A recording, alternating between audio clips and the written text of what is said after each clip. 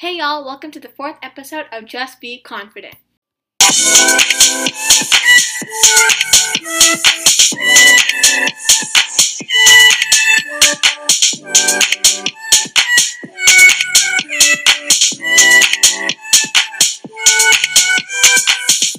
For the fourth episode, I'll be taking you across the globe and across time to see how body image and healthy eating has evolved through the years and differs around the world.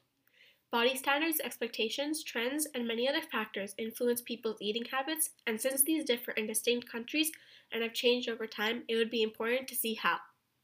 Before we get started, I would like to happily tell y'all that our special guest for today's episode is Bailey Shawley. Hi everyone! All of you loved Bailey in episode 2, so we just had to bring her back. I also had so much fun in that episode, and I'm so excited to do it again today. Same here. To get started, the ideal body type is different throughout the world. In America, the ideal body type for a woman is the height being 5'5", her weight being 128 pounds, and her waist being 26 inches. But then in Bangladesh, you should have a modest and courtly or polite personality and lifestyle, a fair complexion, at least have a height of 5'2", you should have dense and black hair up to the back, big black eyes and non-thin eyebrows, have a sharp nose, and have a moderately curvy physique. So throughout the world, all countries have different beauty standards, some countries being quite similar and some being quite unique. And some countries don't only focus on the body, but the personality as well. As I stated before, women in Bangladesh are expected to be modest and have a polite personality and lifestyle, which I find very interesting as that basically is controlling a person completely. Yeah, absolutely.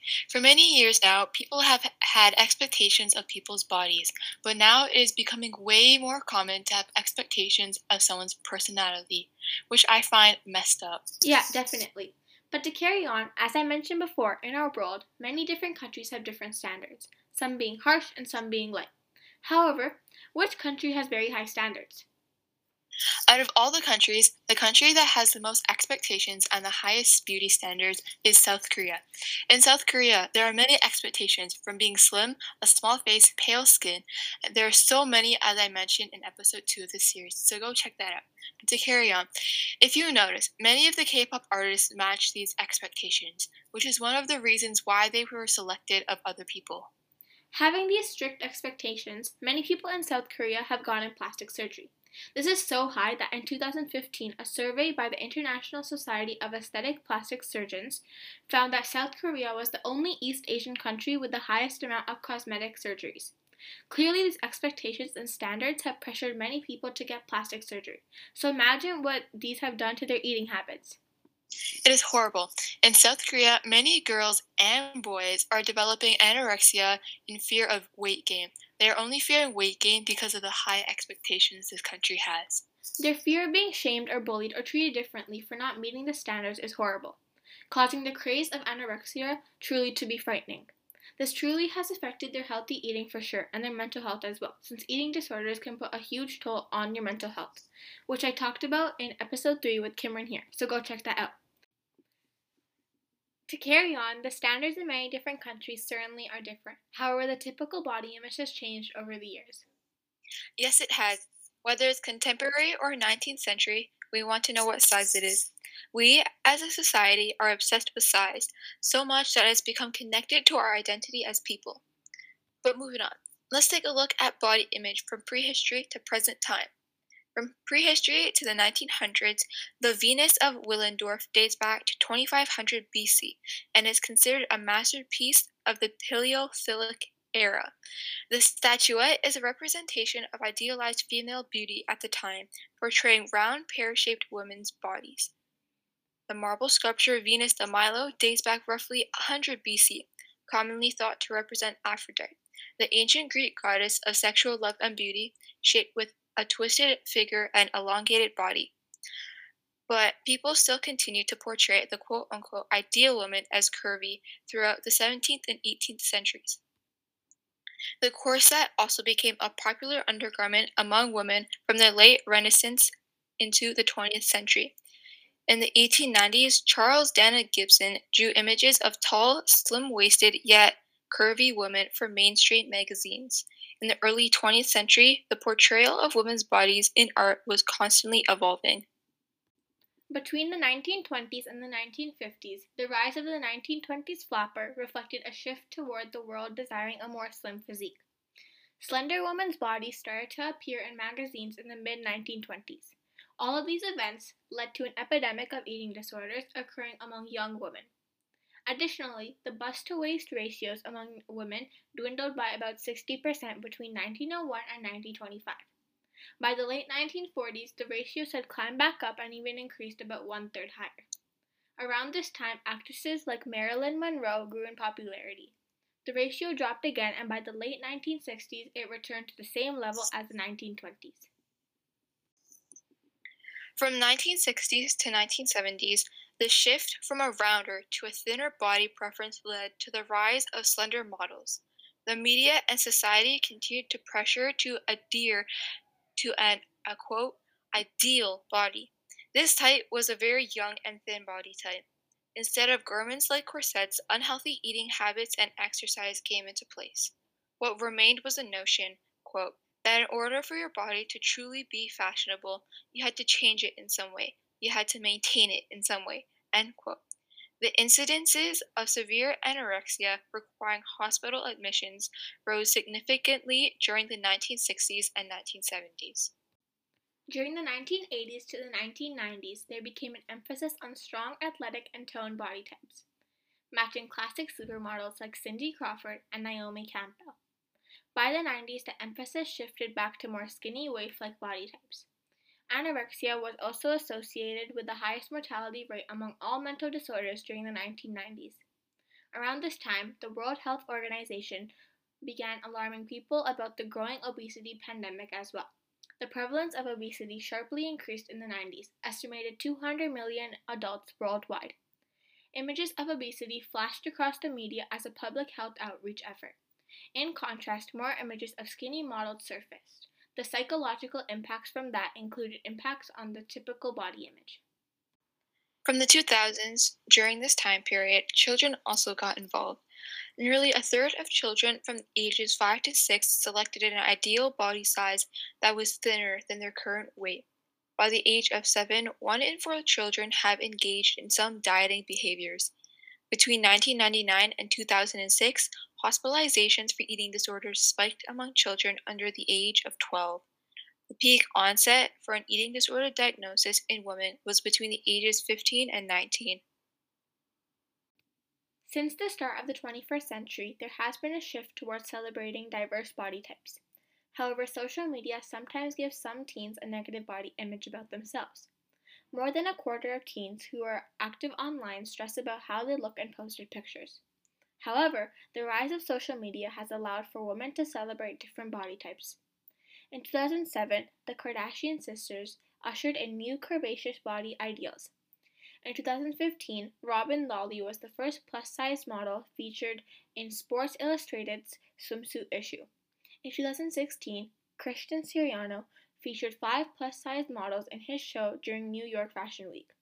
In 2016, Mattel debuted a line of Barbie dolls portraying diverse body types. So clearly, the typical and quote-unquote ideal body type has changed over the years. For sure. But as we talk about Barbie, this doll has also had its own changes over the years. And the thing about this is that many of us have played with Barbie dolls, including both of us, and that has formed some people's body images about themselves. And this has affected their eating habits as well. Barbie was officially introduced to the world on March 9, 1959. The first doll mimicking the glamour of 1950 stars such as Elizabeth Taylor and Marilyn Monroe. In its first year, 300,000 Barbie dolls were sold and priced at $3 per doll. In mint condition, one doll can obtain more than $25,000 today. Barbie has had more than 200 careers. She has been to the moon in 1965, and since then she has been everything from a doctor to a paleontologist to a rock star to a computer engineer. I think this is quite interesting as not many women were allowed to work before. But to see a doll do numerous jobs is very inspiring and influential for little children, which is very nice to see. For sure. In 2016, Barbie fashionistas were introduced to the world. This came in 4 body types, 7 skin tones, 22 eye colors, and 24 hairstyles. Addressing long-time criticism that the dolls did not accurately represent the diversity of the modern woman. The doll's inception body has incited controversy. Mothers in a 1958 Mattel-sponsored market study before the doll's release criticized Barbie for having, quote, too much of a figure. Mattel, quote unquote, circumvented this problem by advertising Barbie directly to children via television. This became the first toy company to broadcast commercials to children. By 1968, Barbie had been issued, quote, friend of color, but it wasn't until 1980 when Barbie released an African American doll. Researchers in Finland, 1994, announced that if Barbie were a real woman, she would not have enough body fat to menstruate. Yet many women who played with the doll credit Barbie with providing an alternative to restrictive 1950 gender roles. Additionally, the key markets in Europe and Asia of this doll tend to take one of the two approaches, idealizing the doll and using the doll to critique ideas associated with it, such as exaggerated femininity and profligate consumption. It truly is crazy how the Barbie doll has expanded throughout history, and it's very interesting to look at. Yeah, it is.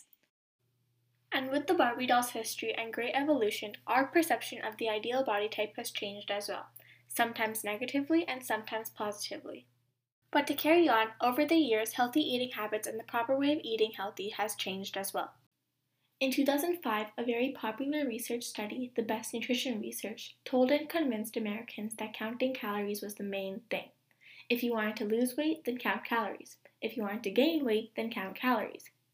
Basically, they were saying that it doesn't matter about the proportions, but only mattered about the calories consumed and lost. This research even gave what formula to use when calculating calories. This made everyone believe that the numbers were the only thing that truly mattered, and lifestyle didn't. Currently, the research study doesn't directly say to count calories to lose weight, but instead gave strategies. Nowadays, the study has given and encouraged multiple lifestyle strategies and healthy habits to have a low calorie count. One example could be to eat with loved ones at the table instead of in front of the TV, so that when you stop eating when you're full because you aren't distracted. But when you're in front of the TV, you are distracted, enabling you to eat large quantities of food in one sitting. The report also encouraged a healthy diet should have many vegetables, fruit, whole grains, seafood, and nuts. It should be moderate in low and non-fat dairy products and alcohol among adults, and then lower in red and processed meat, and low in sugar-sweetened foods and beverages and refined grains. If you have this on your plate and you are consuming this in good amounts, then that is healthy eating 2015. This shows that you should stop obsessing over the calorie count and focus on the whole foods you are including in your diet. But the thing that I think about the most is that what if this isn't normal either? What if a new study comes out in the near future which completely denies what we are following? Who knows? Oh wow, I actually never thought about that. That is actually very true and something to think about. Definitely.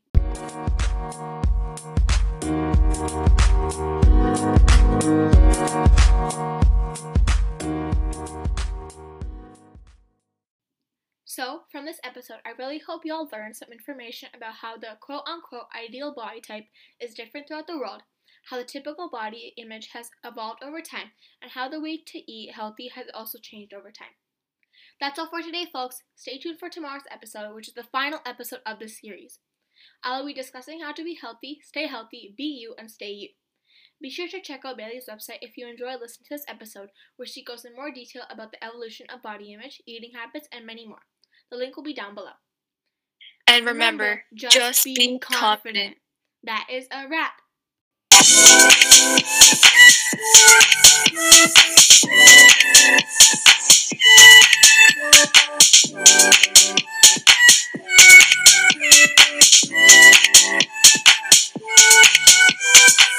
This podcast is available on Spotify, Anchor, and Apple Podcasts.